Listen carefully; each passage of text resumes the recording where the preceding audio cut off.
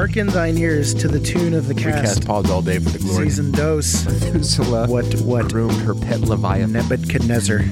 Salty Dogs Podcast. I have to be. The SDP and the ICT. Teddy Roosevelt. Hear ye, hear ye. For we cast all of our pods upon you.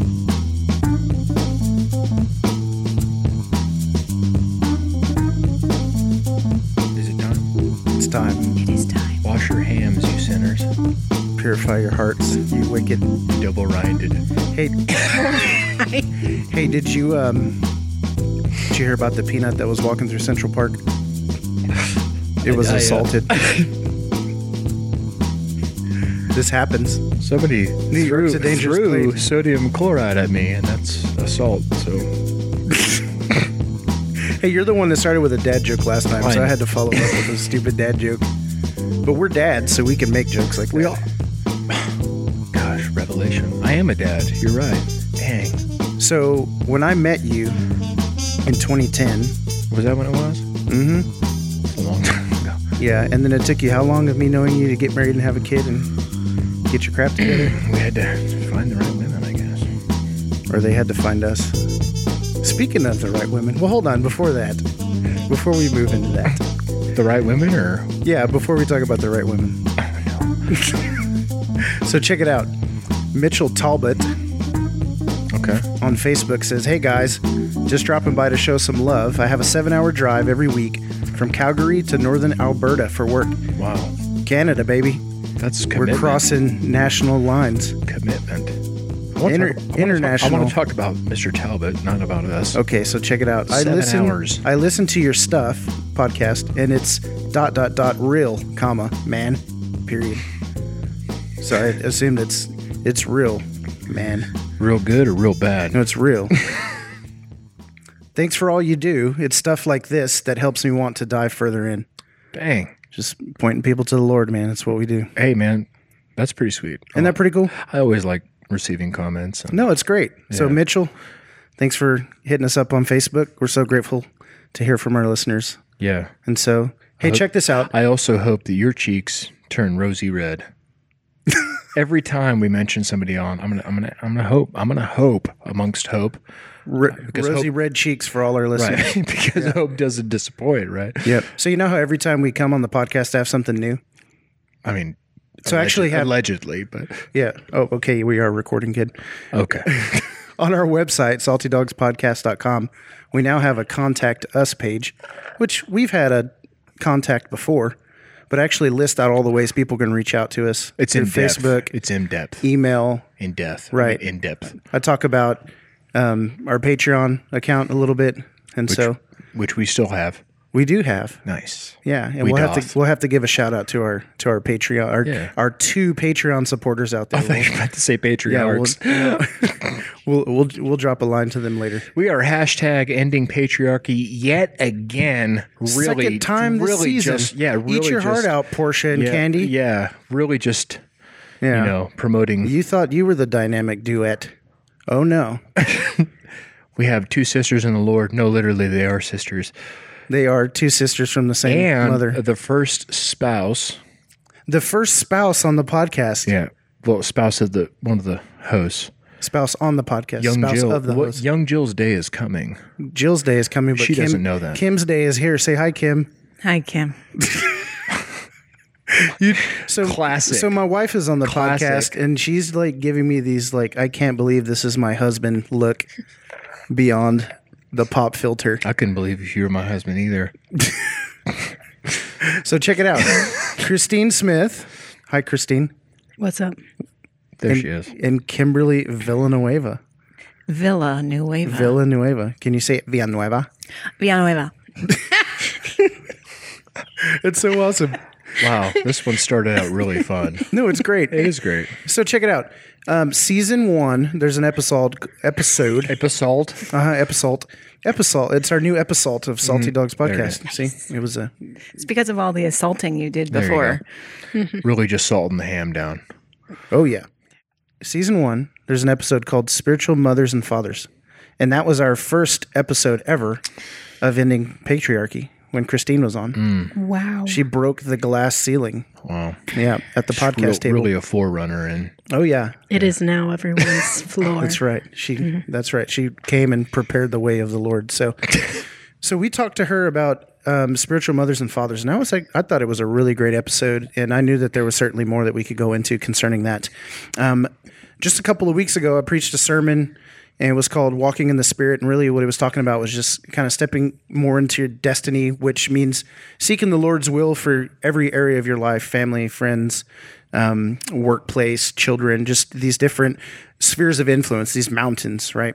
And so I spoke this message at the end of the sermon. Christine comes up to me and she says, "Hey, I have a follow-up sermon." And so then she sends me this PDF, which is a chart that you guys can download. The link will be in the show notes. And it's a PDF that talks about the heart of slaves and orphans versus the heart of sons. yeah, and to preface that, you need to really take a look at the PDF. If you're going to listen to, I mean, you're obviously listening to this episode, but you need to download that PDF or look at it real quick to see the content that's pretty sweet though. We have content that we can attach to. We're coming up, bro. And it's all because of me. So We're coming up. And the women just high-fived each other. they did. Yep, that's awesome. But yeah, anyway, download that PDF. It's important. It's important. It's important to take a look at because what we're talking about today is going to come from this PDF.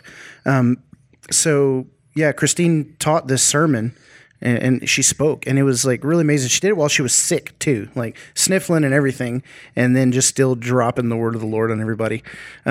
But it was so good, and I was like, we need to make that a podcast because I think it's so important, this whole idea of the slave/orphan mentality versus having the mentality of a son. So I'm going to allow Christine to open up and talk to us just a little bit about the concept in general, and then we're going to take some time and we're going to just kind of work down this list. We took a moment and highlighted some of these things that really stood out to us, and so really this is kind of a compare and contrast of, so this is how a slave feels about God, and this is how a son feels about God or thinks about God, and so it's just this mentality, this perception.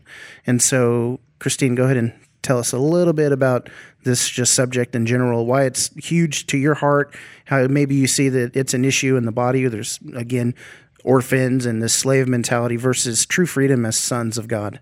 Yeah, sure. Excuse me. This is something that I have seen recently in the body of Christ. This is not a new subject by any means. I mean, it's all over the Word in the Bible. And we see a lot that talks about being adopted into God's family and being sons and being even sons with Jesus being the firstborn. And what happens, though, is you look around the body and you have a whole lot of people who are really functioning as orphans still. Even though we have been adopted, we're functioning as orphans instead of functioning as sons. And so what I see is that this subject, it goes to the very heart of maturity as well as intimacy and responsibility. And so I've seen a lot of people, as I've been ministering the last couple years, just seen a lot of people who are still very much in chains and don't even know it. And so I was thinking about, kind of like I talked about when I taught about this, I kept thinking back to orphans that I know, okay? Because a good friend of ours has adopted several orphans. And one of the things that you see is that even when they're adopted, it takes a while to get them out of this orphan mentality. That they might have one thing down that they get that, yeah, I'm adopted. Yeah. So these are literally orphans from like India, Africa, China, right, that are being adopted into families, and they're having to make this transition of coming out of an orphanage right, into actually living with a family. mm-hmm. And right, knowing what it's like to be a part of a family. And not only being part of a family, but even being like their family and being loved as family and being wanted and being responsible and all of this. You see kids who first come out of it not able to function under authority because they they run from any kind of authority because they're not used to someone having that role in their life. That's deep. And so if you think about how that relates to us as Christians, we have people who run from the authority of God because they see it as bad. Instead of, that orphan's parents, I'm thinking of Stella, okay? Stella, I'm going to talk about the Workmans because these are close friends to me. And I see their kids every week, And so Stella, she came from Burundi. Gorgeous little girl. That's in Africa, by the way, if you didn't know that. Thanks, Casey. Some people don't know. Some people really don't. I mean, it's true. It's a very tiny country, and it's not very well known. It's one of the poorest in the world. And it's also war-torn as well. For sure. Anyway, so she comes from this orphanage, and she came at 5 years old. So she knew being an orphan. Like most of us, I didn't grow up in the church. I didn't know. Even people who grow up in the church half the time don't know they're a son. And so anyway, I didn't know I was a son for a long time, right? And she was adopted. And when she came, she would always try to overstep boundaries, like see how far she could go. And I remember not even knowing how to respond to her because I'm like, whoa, what do I do with this girl who's saying no to me, and she's a new one, and that's all she knows is the word no because she doesn't even know the language. And it was really interesting how she would continue to press boundaries just to see how far she could go. But somehow it was her desire for love to do that, which is really interesting because what kids do is they see how much you love them by putting boundaries on them. And the more you put boundaries on them, the more they start to understand they're loved, actually, which you would think would be the opposite. But it's not. And that's how we are, even as Christians, as adopted sons. We test God and we go, how far can I go? How far can I go? Right. And when he goes, honey, you don't do that. Then all of a sudden you're like, oh, you care about that, huh? You really care about me in that way. And it becomes something hard, but wonderful. Because then when he starts to show you more of how he cares about you and more boundaries, we get these boundaries from God. And people who are in the orphan mentality and the slave mentality think the boundaries are terrible. They think, oh, I don't want boundaries. Boundaries, this is terrible for me. Why would God do that to me? But if you're a son, you recognize that he's doing that because he cares about you and he doesn't want you to get hurt. Right. My dad pulling me back from the street is something that is really good for me, even though it ticks me off. Yeah. When I'm a kid. Mm-hmm. And then when I'm an adult, I'm like, God, I'm glad he saved my life. Such is the problem of our culture, of our society, of everything right now is complete bucking authority, complete and utter defiance in the name of, oh well, he's just not letting me be me, or you know what I mean, like just boundaries as a bad thing because it limits me and what I want to be, and so therefore God is either not real or he's a like just I don't want to serve a God like that. He's something to make fun of or something like that. Yeah. Kim, what do you have to say about this topic, just in general overall? How do you see the slave son thing kind of maybe play out in your life? Maybe a point where you started to realize, hey, I'm a son, I'm a daughter, or how you maybe see that that's a stronghold in the body of Christ, not really functioning as sons.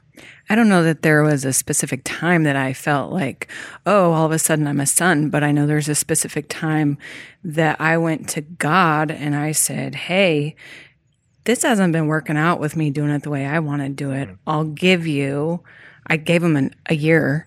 And that was in 2012. It was like January 1, 2012. I said, I'll give you a year. I'll do it your way. You give God the ultimatum. He's like, oh, it's on.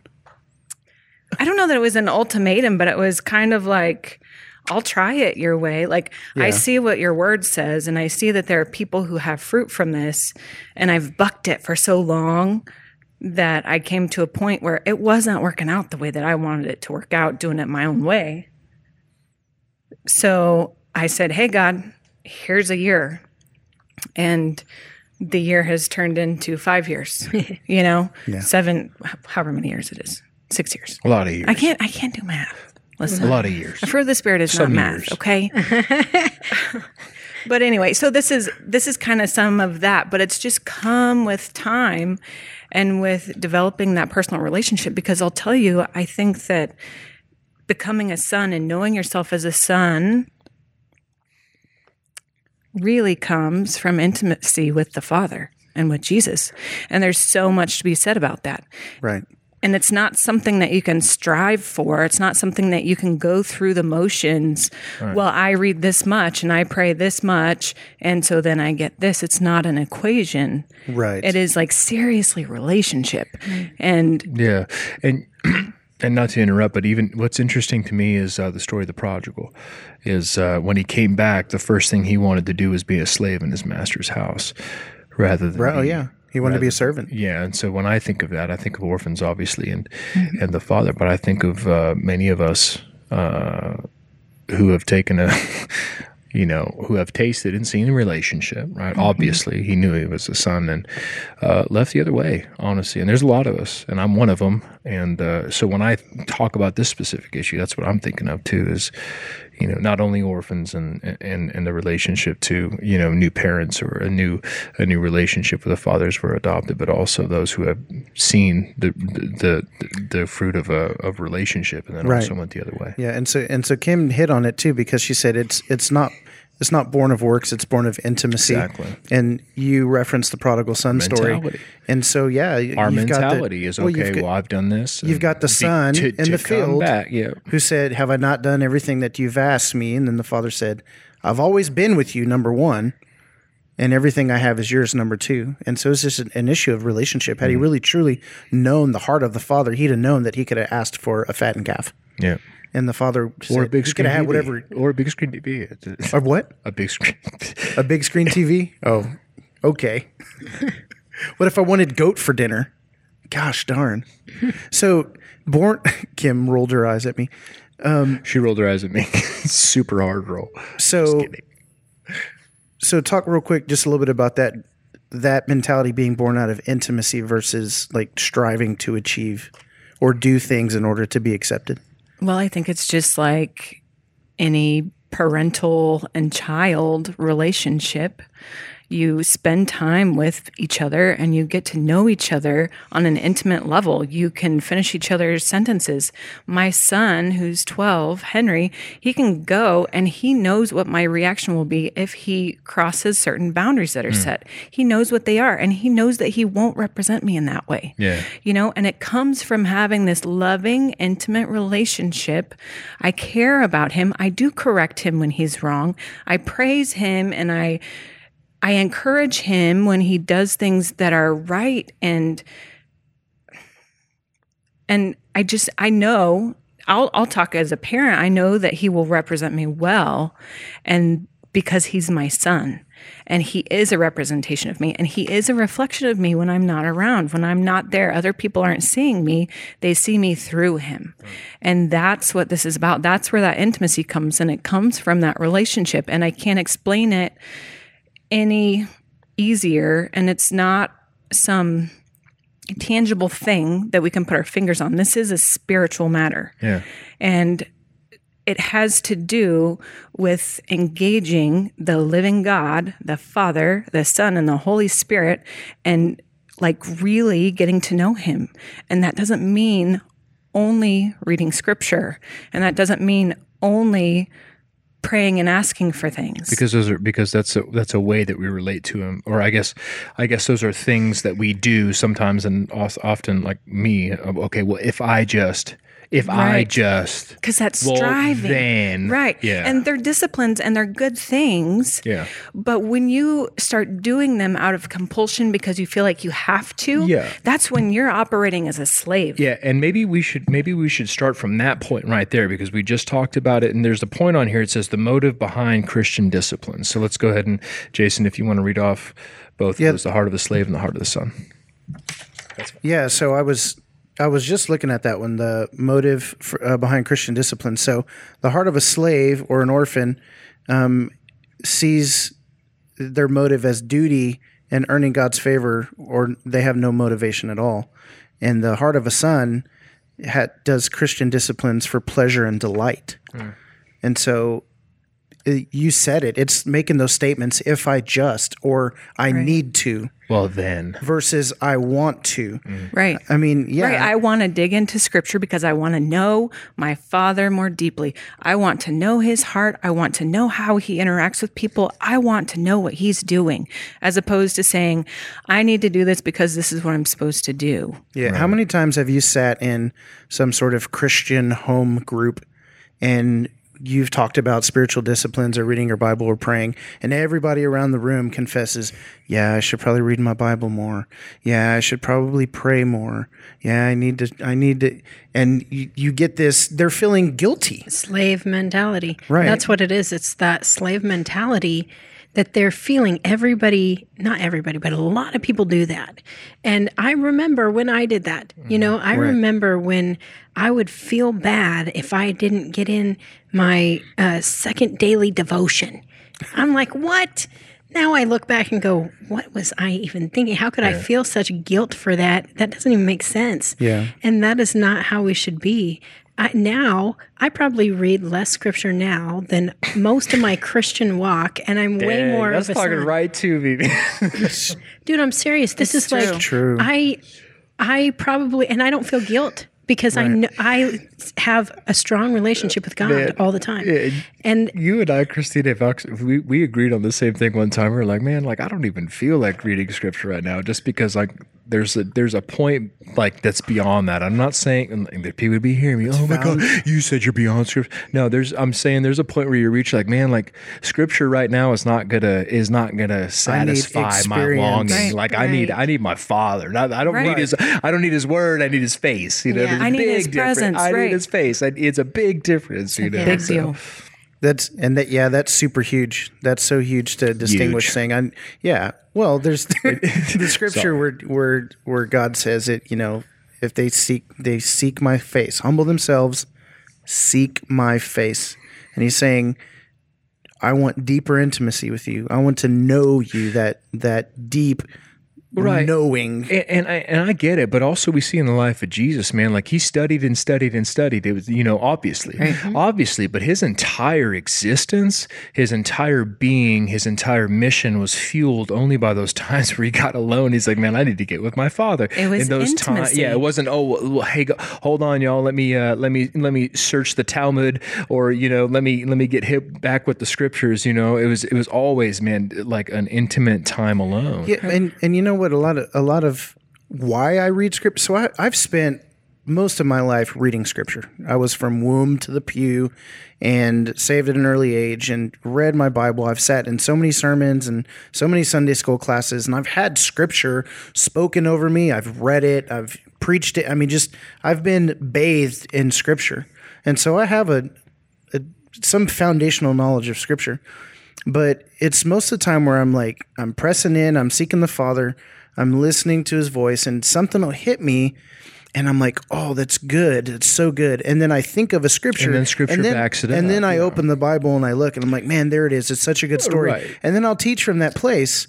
But it's in the secret place where I'm engaging with the Father that he speaks that to me, and then I find it in scripture versus finding it in scripture and then it's speaking to me. It's kind of, but I don't feel guilty about that. I've also gotten to the point where I'm like, man, I haven't read the Bible all week, and I'm just like, well, no, and it's certainly a good thing, because you're exactly right. Because sometimes like now, where Christy and I are talking about right now, I don't really like get into and dive in.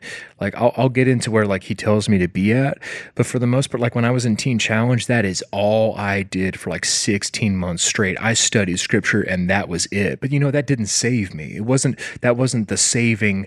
No, I didn't find in scripture and be like, oh my God, I'm saved and I'm drug free and I'm alcohol free. But, but those gave me like he always reminds you, you know what I mean? He just reminds you, brings it up. So there is a thing to say about foundational knowledge of scripture, because he'll always bring you back. Right. Well, and just to maybe we don't need to dive much further into this, but scripture tells us about itself and how it's useful.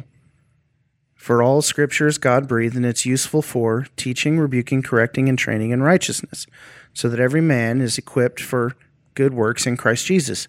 So it's useful for these things. But then Jesus says, man will not live on bread alone, but by every word, rhema, that comes from the mouth of God.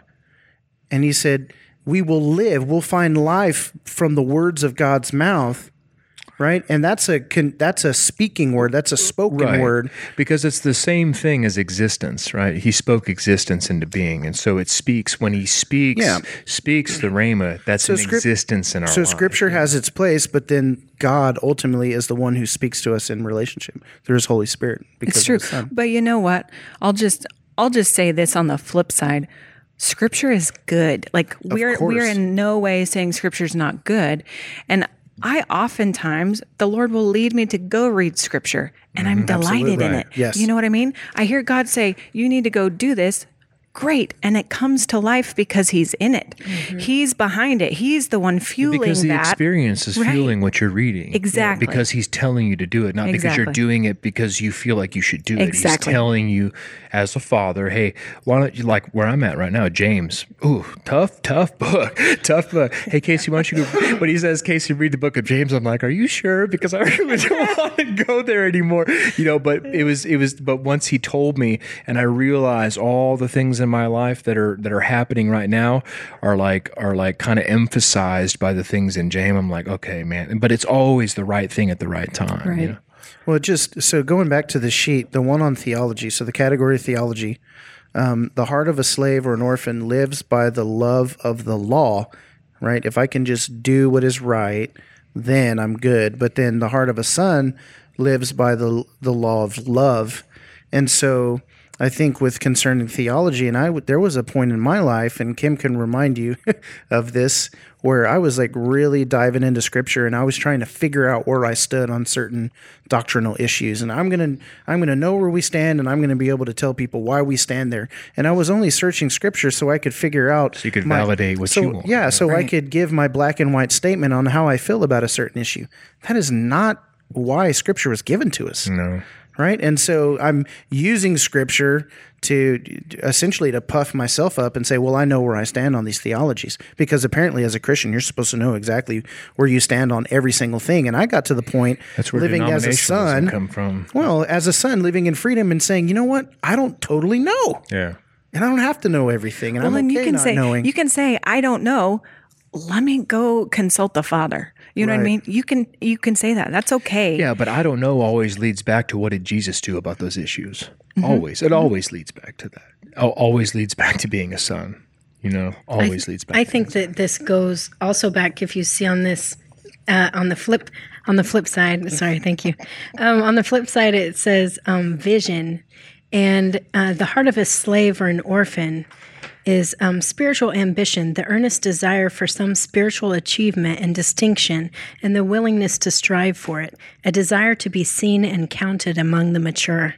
And then the heart of a son, on the other side, is to daily experience the Father's unconditional love and acceptance, and then be sent as a representative of His love to family and others. I just think that's the key. So why? So expand on that just a little bit, Christine. Yeah, my mind frame is why, Christine, why is that so pertinent?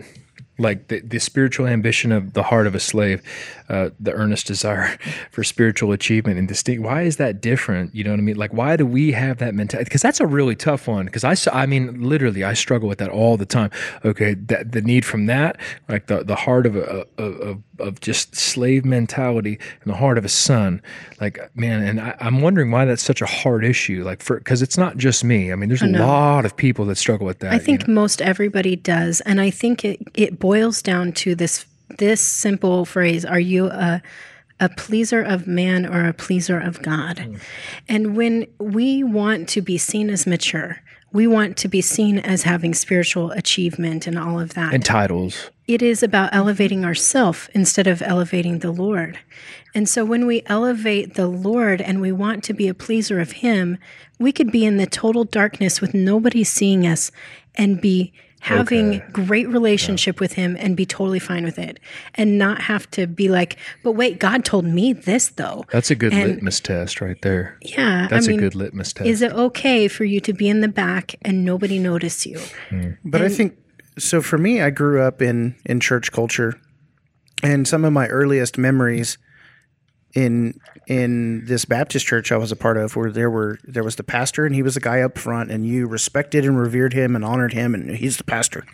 And then there were deacons, and the deacons were kind of the bad guys, because we were kids in the back pew laughing, and they would come and tell us to shut up and honor God, and can't wear shorts next week. And so just even at an early age, there's like these authority figures in the church. And then when I give my life to the Lord and I start going to this bigger church, and you start seeing people who are able to like articulate the word, and they give these really in-depth teachings, and they move you, and you're weeping, and you're like, I want to be like that. And that's what happened to me. Is I saw a guy on stage, he's preaching the word, and I'm like, if I could just do that, I'll be good. And so I began to think that if I could just achieve that, and it's that achievement, I'm somebody, I've made it, here I am. And the Lord gave me the opportunity to become a quote unquote pastor, stand behind the pulpit, lead a church. And it's just kind of like, was it everything you dreamed it would be? Certainly not. Okay. Here's the difference though. I mean, if we want to talk about the slave mentality versus the mentality of being a son, you look at spiritual authority as a triangle, with the slave mentality, it's about higher authority being at the top and trickling down over the congregation and everything, and over people, right? Mm-hmm. But when you look at the heart of a son, you do like God does, and it's inverted.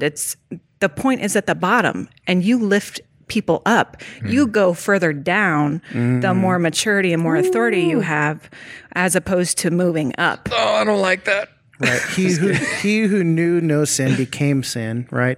And got Jesus on his throne, left his throne. Who he was rich became poor, so that we might become righteousness, right? It's exactly what it is. That's the gospel, that inverted triangle, the Father coming down instead of us trying to go up. And so even with our salvation, we try and achieve and strive to this higher point to be accepted and loved, and then even in our spiritual authority. But like even authority that you don't agree with, you're still lifting up because you're on the bottom. Right. Oh, man. Because you're building the kingdom and not your kingdom. Right. This isn't about building our own kingdom. It's about building the kingdom of God, because it is his will and not our own. Yeah. Right. And it's submission to that. And it sounds so harsh, like this submission, but it is so willing and like, yes, I want this. Like, that's what I want, Yeah, I'm sure Jesus didn't agree with Pilate when he was putting him on the cross, you know what I'm saying? But still, what did he do? He submitted to that authority rather than calling down legions of angels to just annihilate him, slay everybody. Right. But you know what? Yikes. He knew who he was under the Father. Right. His image was clear. Yes. And what happens, there's another one on here that I love that has to do with self-image. A heart of a slave or an orphan is self-rejection from comparing yourself to others. But a heart of a son is positive and affirmed because you know you have such value to God. And when we find our image in who God has made us to be as his son, and with his destiny that he has planned for us, instead of trying to fit into what somebody else is. Because like what you were talking about, Jason, about, you see these guys, you aspire to be like them because they're so eloquent and they have it all together or whatever, right? Mm-hmm. You're comparing yourself to other people, and you're wanting to be their image, not the image that God has for you, which is a reflection of him. Dang. Did you hear that rumbling sound? That was a wisdom bomb falling. Was it the pillars? Was it the pillars shaking? It might have been. I don't know. It's the glory of the Lord filling the temple, bro. No, and that's a good word. And I fall into that all the time too. And just specifically like with my job and I compete, all over the United States, like climbing trees. But I had a really good mentor, to me, who I wanted to be like. I wanted to be that. That's what I wanted to be, like whatever he was. And because he was a good mentor, he didn't want me to be like him. But like I see that in my mentality. But I realized that once I stopped trying to be that, and I only was being and flowing with what I was meant to be in that purpose. So I'm only bringing this this up, not to say I climb trees, because I do climb trees and I love climbing trees. You wanted to slip that in there. I did want to slip it. No, but it's because all these things translate into my spiritual life too. And like, man, like looking at other people, but like when we flow and we like let go of other people and where our predecessors or whatever, even our predecessors, right? The people that we are under, you know, because there is a mentorship that happens. But oftentimes we when we're immature, we look at our mentors, and that's what we need to be, right? But once we break free from that and really start flowing in what we're supposed to be, right? Which is, and we're comfortable with process and we're comfortable with growth, because a son is born and then a son grows up, and eventually the Son of God becomes a man of God, right? And so there's this process of growth, but you're growing into what you're supposed to be, not what other people have framed for you. And so if you read 1st and 2nd Timothy, you get an image of the Apostle Paul, who a lot of people want to strive to be. If I can just be like Paul, well, you have destiny in this time, in this place that the Lord's given you. Work that out. You're not Paul. However, so Paul took Timothy under his wing, and he was a spiritual son to him. There's that dynamic. But when you read those letters to Timothy, he affirms him, and he says, "Fan into the flame the gifting that you received that you've been given." That you've been given. We laid hands on you, and remember who you are and what you've been, and don't let anybody look down on you because you're young. I mean, he's speaking to his identity as a son of God, the way that God has gifted him and called him and given him a role to the body of Christ. And so it's not like Paul was saying, well, you need to be everything that I was.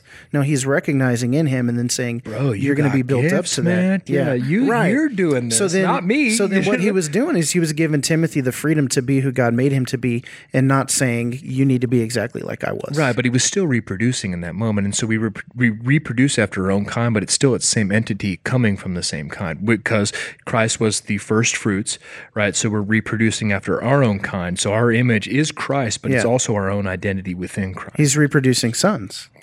It's true, but I want to talk about discipleship really quick with Paul and Timothy, in that Paul never said, "You be like me." He said he always pointed him to Jesus. He didn't try to raise another Paul. He didn't do that, and that's not what discipleship is. Discipleship is leading people to Christ, always pointing them back, right?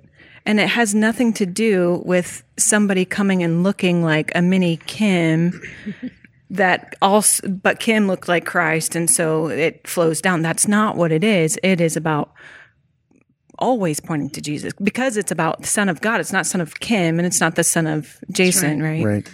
Yeah, it's good. I wanted to talk real quick about view of admonition, because that one kind of hit me, and I had an instance this weekend. Kim and I, we had a really intense conversation on Sunday. We don't have to go into detail, but essentially how she ended up encouraging me in all of this was exactly what this has to say. So the heart of a slave or an orphan will view admonition. They'll have difficulty receiving admonition. You must be right, so you easily get your feeling hurt and close your spirit to discipline. So the heart of a slave closes off, and they're offended when someone points out a wrong. And so then the heart of a son sees admonition.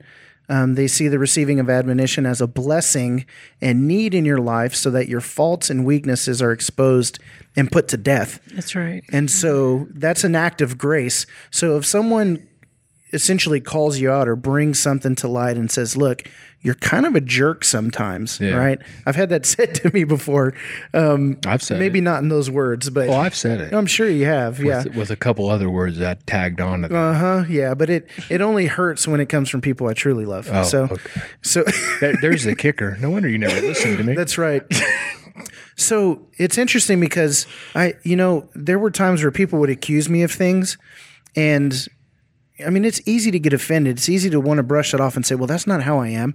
But then actually take that accusation to the Lord and say, Lord, is this true or is this not true? If it is true, well, then show me. I don't want to be like that anymore. If I'm a jerk to people, I don't want to be a jerk anymore. Yeah. But the heart of a slave gets offended and was just like, they're wrong, I'm right. Yeah, and they push that off. Yeah, and to be frank and to be real, with an example of that in my life, which Pastor Jeff and I just had met up before this, and I was just telling him about, like, Jill. One time Jill said to me, she's just talking about how, like, in arguments or whatever, like, I'm manipulative, that she's like, I can't really argue with you because you're very good with words and this and this and that. And then I started thinking about, I was like, nah, but then I started thinking about it, and I started thinking about, gifted in words of knowledge and in prophecy, right? But those gifts are irrevocable, and so they can be used to suit any purpose. Right. They're still gifts. And so I was looking at that, and I got really terrified, actually, because I was like, wow, I've been using a gift of God with words and with, truth and things like that to twist things into what I want them to be. And so right there, I'm just only throwing that example out because, like, it's a deep example. Like, I was really getting wrecked by the Lord recently, like, including today, like 30 minutes before this. So, but it is truly the love of the Father, and it's the grace of the Father to his children that he would use those closest to him to reveal those faults or flaws or sins or heart issues, to bring them to light, to then bring healing, so that you're no longer like that. Exactly. And so that he exposes your heart and heals it. Exactly. Right. Because everything that's illuminated becomes a light, man. Right. Because it's no longer in darkness. You can't thrive on darkness. It only thrives on light. It's such a better place, the heart of a son, because then you see everything in your life with purpose. There's nothing that's even discipline, man. Discipline, like, because if you're not disciplined, you're an illegitimate son. You know what I mean? Right. But he disciplines those he loves. If you're being disciplined, you are a son of God, right? Right. Ouch. That's good. That wasn't me, by the way. That was scripture that we don't read anymore. I'm kidding. So another one that jumped out to me was source of comfort. And so the heart of a slave or an orphan seeks comfort in counterfeit affections, addictions, compulsions, escapism, busyness. Yikes. I'm not busy. Hyper-religious activity. Yeah. But then the heart of a son seeks times of quietness and solitude to rest in the Father's presence and love. And I'm the first person that will get home, and all I want to do is turn on the TV and zone out. Netflix, baby. And so right there, I'm just like, gosh, I'm not finding my pleasure in the Father. I'm finding my pleasure in busyness. What can I do? I was telling so there's a girl named Erin Michael who's living with us temporarily right now, and I was telling her that even on days of rest, I have a hard time resting, and most of the time I'm laying on the couch not doing anything, but I'm thinking about the things that I could do or should do. Yeah. Right. So I'm busy in my mind thinking about things I could be busyness while I'm laying on the couch. So you're still striving. Right. Your rest. It's crazy. Yeah. It's crazy. See, God set it up for us in such a beautiful way. This is why I'm uber passionate about Sabbath, is because God is the one who said, you have to do this. And I now look so forward to Sabbath. In fact, my dad was saying, so are you excited about dinner on Friday? I'm like, I'm excited for every Friday night. That's like Sabbath. It's my favorite. Now that's what I want. It's like I can't wait for Sabbath where I can just wait and rest in the Lord. And so that ties into, where is it? Need for approval. So strive for the praise of approval and acceptance of man as a slave, but the heart of a son, totally accepted in God's love and justified by grace. And so being the person that you are, the ministry that you're in, and having the demands on your life that you have, and then saying, no, I'm going to have Sabbath. And so starting at sundown Friday night to sundown Saturday night, you are saying no to man and saying yes to God, and it doesn't faze you. Well, I mean, it's not always easy. Here's what happens. Right. God disciplines me when I give into that, because I'll have times where I'm like, well, but they really need this. And so then I'll just do it. And when that happens, I'm telling you, God takes me out. And I know that sounds silly because, he lets the enemy mess with me so I will have to rest in him. And it is so good. And then I'm like so thankful because I never really wanted to do the other stuff anyway. Because truthfully, it if I do give up anything Sabbath, now I don't want to. It's like if I'm doing it, I feel terrible about it the whole time. And it's not because it's a rule. It's because I want that quiet place. I want to be with God. I need so desperately to be with him. And so I know it's strange, but I go to the bathroom and I'm locking this door and I don't care if they're screaming mom at me. I am having Jesus time right now. I have to have time where it's just me and the Lord, and I can engage with him and really be in that place, because I can't keep doing it all the time with everybody with their demands on me. And I feel like Jesus in that way, where he escaped into the mountain and he went into these places just to get away, and then he'd be like, all right, come on, make you breakfast. Yeah. And then the disciples are like, everyone's looking for you. Yeah. And he's like, well, I basically knew they were. That's why I went and hid. Yeah, Exactly. and that's another lesson I've been learning too. Like I mean, every morning I get up well before I need to be at work, because I know, you know what I mean. If I don't center, I meditate. I'm not talking about like, oh, I'm going to read some scripture and pray. Like I do nothing but just like I get a cup of coffee. I sit there on the couch. I do nothing but listen and look at the sunrise, man. And that's that time with him. You know what I mean? Because if I don't do that, then everything else, everything, the balance, everything is going to be thrown off. And it's very important to me as well. And I can feel it's like a tangible thing. You're like, man, I am just so like out of it, or like just angry all the time, like if I don't get that time. But isn't it exciting to be with your dad? I mean, this is absolutely. I was thinking about, my dad called me today, and it's been a long time since he came to my house, and he just goes, hey, I got off work a little early. Can I come over? And I'm like, yes, I will make time for you. I don't know how, but it's happening. And so he came over. I was so excited to see my dad. And I feel like that's what a son has to be like with the Lord, where it's not an obligation. It's like, oh, he's trying to ask me to come visit him again. No, it's like, oh, yeah, please come over. And I need to meditate on that right there, because like every time I come home, like today I came home from work and I got in, there's like a little railing where my couch sits upstairs, and like we have the little landing down there where I get in. And like, so I came inside and I sat down. I was like, oh my God, I took my boots off, and then I heard Joel he goes, hey, Daddy, look up here. And I looked over, my son's peeking down at me. And he's just like, huge smile, like just waiting for me to come up this year. He's just like, oh my God. Just like, I need to meditate on that. Yeah, I need to meditate on being like that with the Father. Yeah. Yes, that's so good. So one of the other ones that I think leads into this, it talks about the sense of God's presence. So the heart of a slave thinks God's presence is conditional or it's distant. In the heart of a son, it says there's close and intimate presence of God. And really that's, I've come a long way.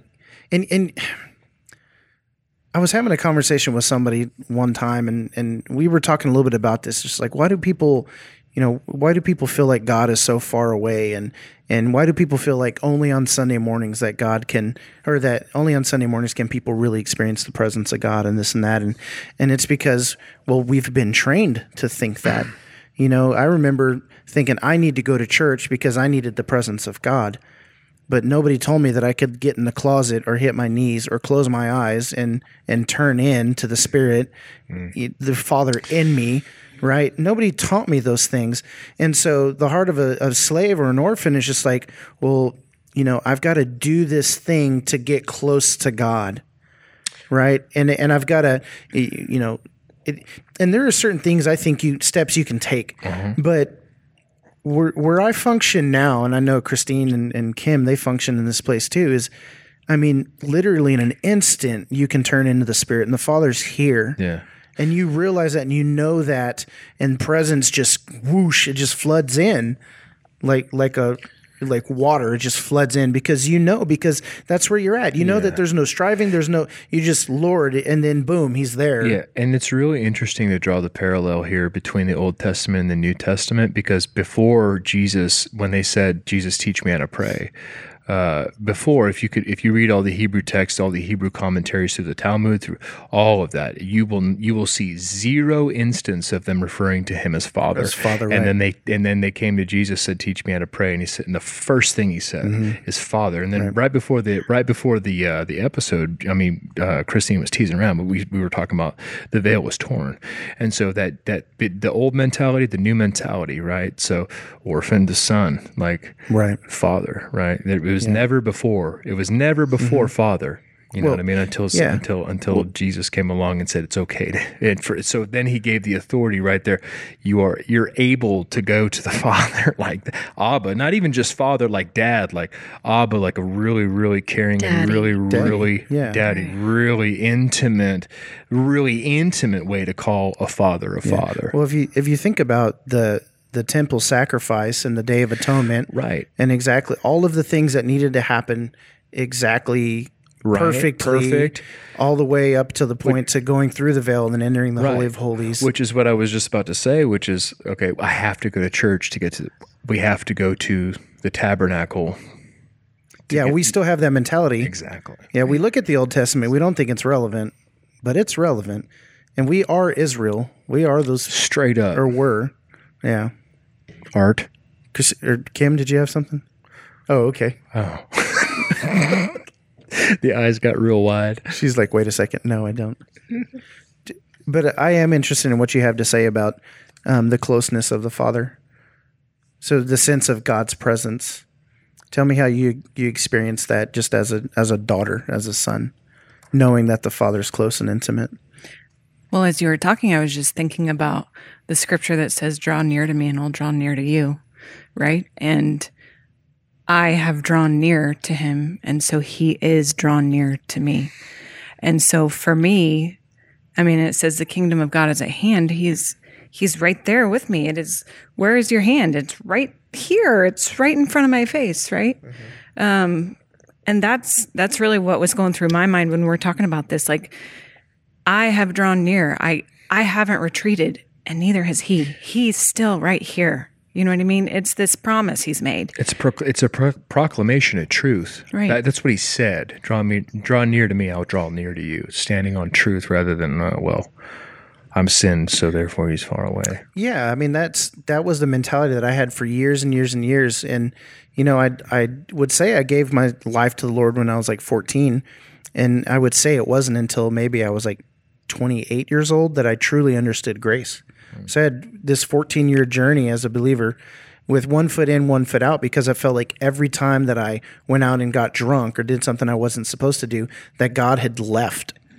And then I had to like do something to get back. And so then the longer I didn't drink, the closer I felt to the Father. Total was slave. That truth or like lie? I don't know. Was a that just a lie. feeling of closeness, or was it true closeness? I mean, sin. Yeah, when you have sin in your life, you fall away from closeness to the Father. But he was always right there whenever. You know what I'm saying? Yeah. When I was truly ready to turn back to the Father, and I hit my knees and I began to pray, he was always right there meeting me. He's like, bro. So he had never left. Waiting, man. He's like, I've been waiting, dude. Like, oh yeah.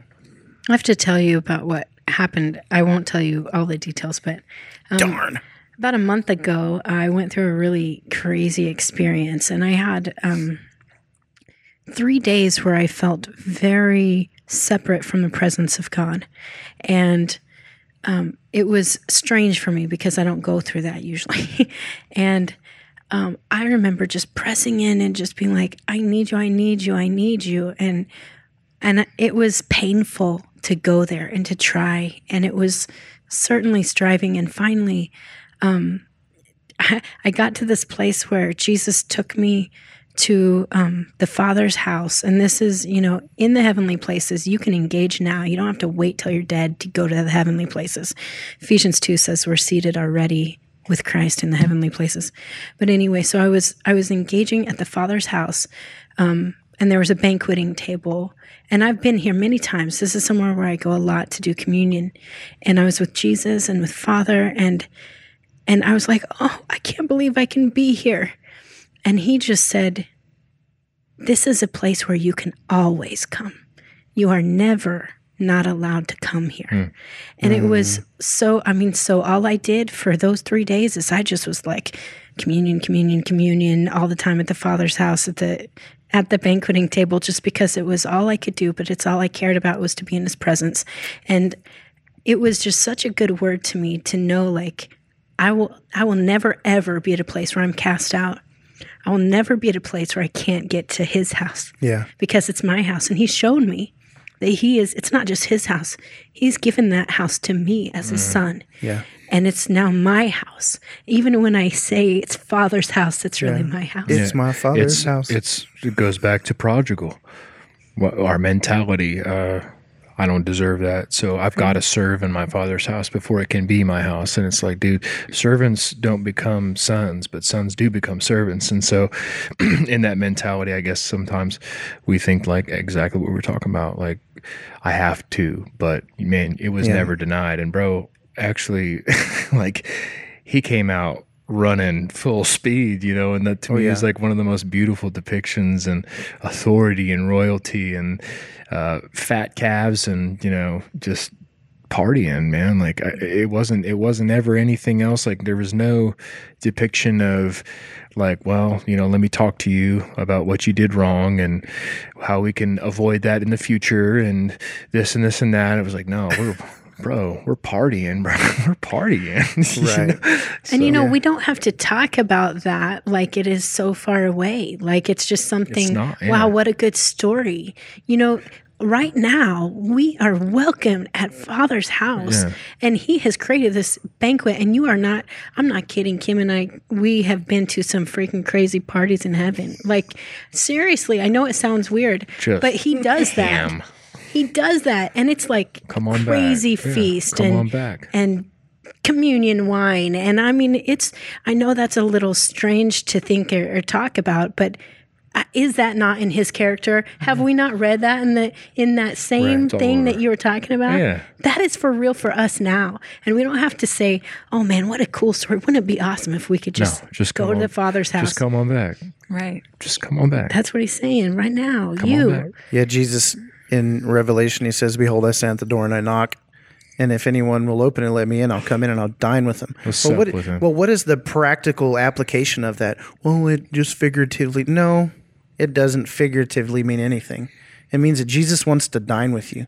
And Scripture says, blessed are those who are invited to the wedding feast. Right? You know what Jesus does at parties, bro? He reclines. That's what it says. Every descriptive passage. That's my favorite descriptive passage. He turns water into wine and gets people lit. He water to wine and then he reclines, dude. Spirit lit. Lit on the Spirit. Spirit lit. Oh gosh. Christine, I wanted you to turn what you just said about your experience into a word for those that are listening. So no doubt there are people who are listening who have experienced some of what we talked about, these mentalities of an orphan and a slave. And there's no doubt that they'll download the PDF and look at that slave column and resonate with some of that thought process. And so what would you say to people who are still experiencing that and looking at this PDF and saying, yeah, this is that I have had a slave mentality. What's next for them? What I tell people to do is just what I would do. Okay. So take it or leave it, test it with the Lord. But what I would do is I would go and I would ask Jesus to take you to the Father. And I would say, just repent. Repent of those bad mindsets. Everything that you have taken that are these mindsets, break every agreement you've made with the enemy to have this false identity. Because this false identity is not from God. He has this true, wonderful, amazing identity for you as a son, and you want to partner with that. And so repent, and you need to just say, hey, I know because I'm coming with Jesus that I'm actually not guilty. And so just receive that you're not guilty when you come to him as guilty. Because you'll look at this sheet and you'll go, oh man, I suck. Oh man, this is just terrible. I'm like, you just go through it and you have so much condemnation if you are not going and actually bringing it to God and trading it in for a son mentality. Yeah. So I say, don't wait Don't think that you have to wait until you're dead to become a son. You know, just say, hey, I know I'm a son now because you've adopted me, and I want to be yours, and I want to walk with you like a son, and start to grow in that and learn who you are. And, you know, at first it takes a while, but as you grow in maturity, he gives you more responsibility, and you start to know that you're a son. Mm-hmm. You know, the more responsibility he gives you, you start to function as a son and not just go, yeah, well, I know that somehow I'm related to God, so that's cool. You know, you go, wow, I know that God would be proud of what I'm doing because I'm doing it with him. Yeah. And, you know, Jesus said, I only do what I see the Father doing. Right. And so the only way to do that is to step through the veil and to look, you know, and say, I want to see you. I want to see your face. Right. Right. Kim, what do you have to say to those listening? I was just gonna add to what Chris said, and I was gonna just encourage people that you don't have to wait to have some certain posture to do this either. Whether you're driving down the road or on a treadmill or doing the dishes, whatever you're doing, you can focus your mind and your spirit there and go through all of this. You don't have to wait until Sunday morning when everything is just right and there's a quiet time while they're passing the bucket. You know what I mean? You don't have to wait for some perfectly opportune time, because there will not be a perfectly opportune time anytime, because like we were talking about before, you're already there. He's right there with you. You have drawn near. He will draw near. So whatever you're doing, wherever you are, don't feel discouraged that you have to wait. Do it now. Go take this to him. Leave it with him. That's important too. And then start walking in the freedom of being a son. Yeah, leave it. Right. Leave it, yeah. Yeah, I just want to talk real quick about, two things. Christine, give me that book.